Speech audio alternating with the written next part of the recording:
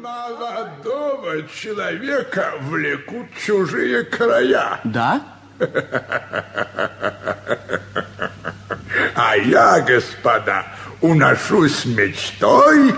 Куда, господин советник? В прошлое.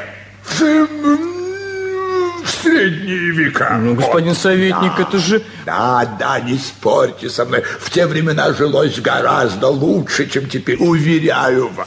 Я с вами не могу согласиться, господин советник. Нет. Наша эпоха кое в чем все-таки выше средневековья. Должен вам заметить, сударыня, что... Ну, конечно, вы понимаете, этот спор скоро не может кончиться.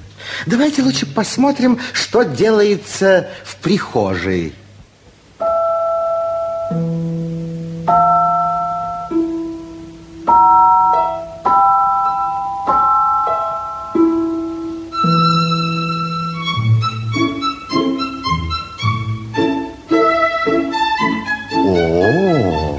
Сюда как раз вошли две феи.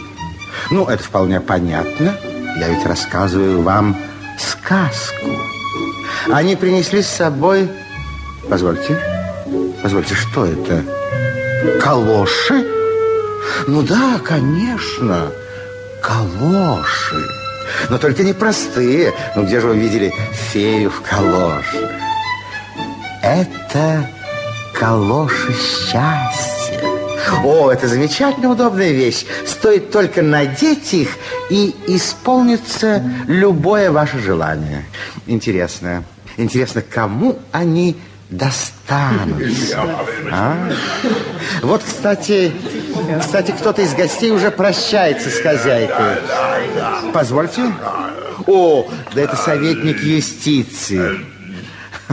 Ну, конечно, сразу видно, что он не проносил стакан с пуншем мимо рта. Крибли-крабли-бумс. Нет. Что не говорите, сударыня, а я мечтаю... Прекрасный был пунш. Я мечтаю о средневековье.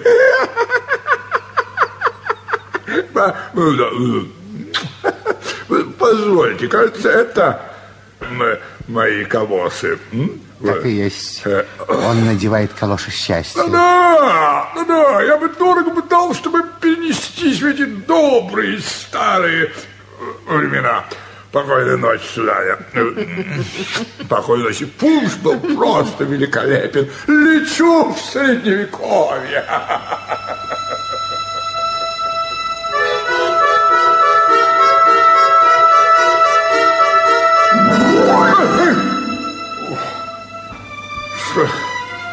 Что такое? Кромешная тьма.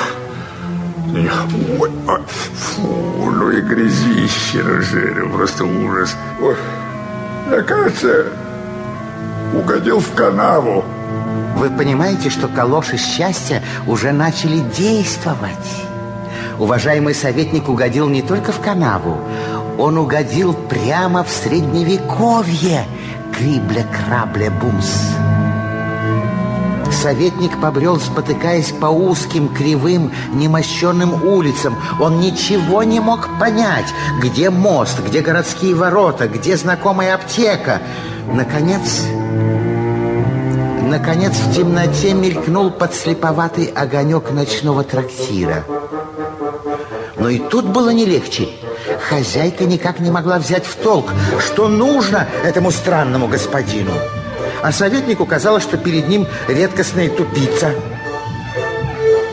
Вдобавок подвыпившие гуляки затянули песню, от которой советника юстиции просто бросило в дрожь. Йо-хо-хо! Йо-хо-хо! Йо-хо-хо-хо-хо-хо! А ну, палач, топор, руби злодею голову, скорее его сбивай запор, тащи сукно.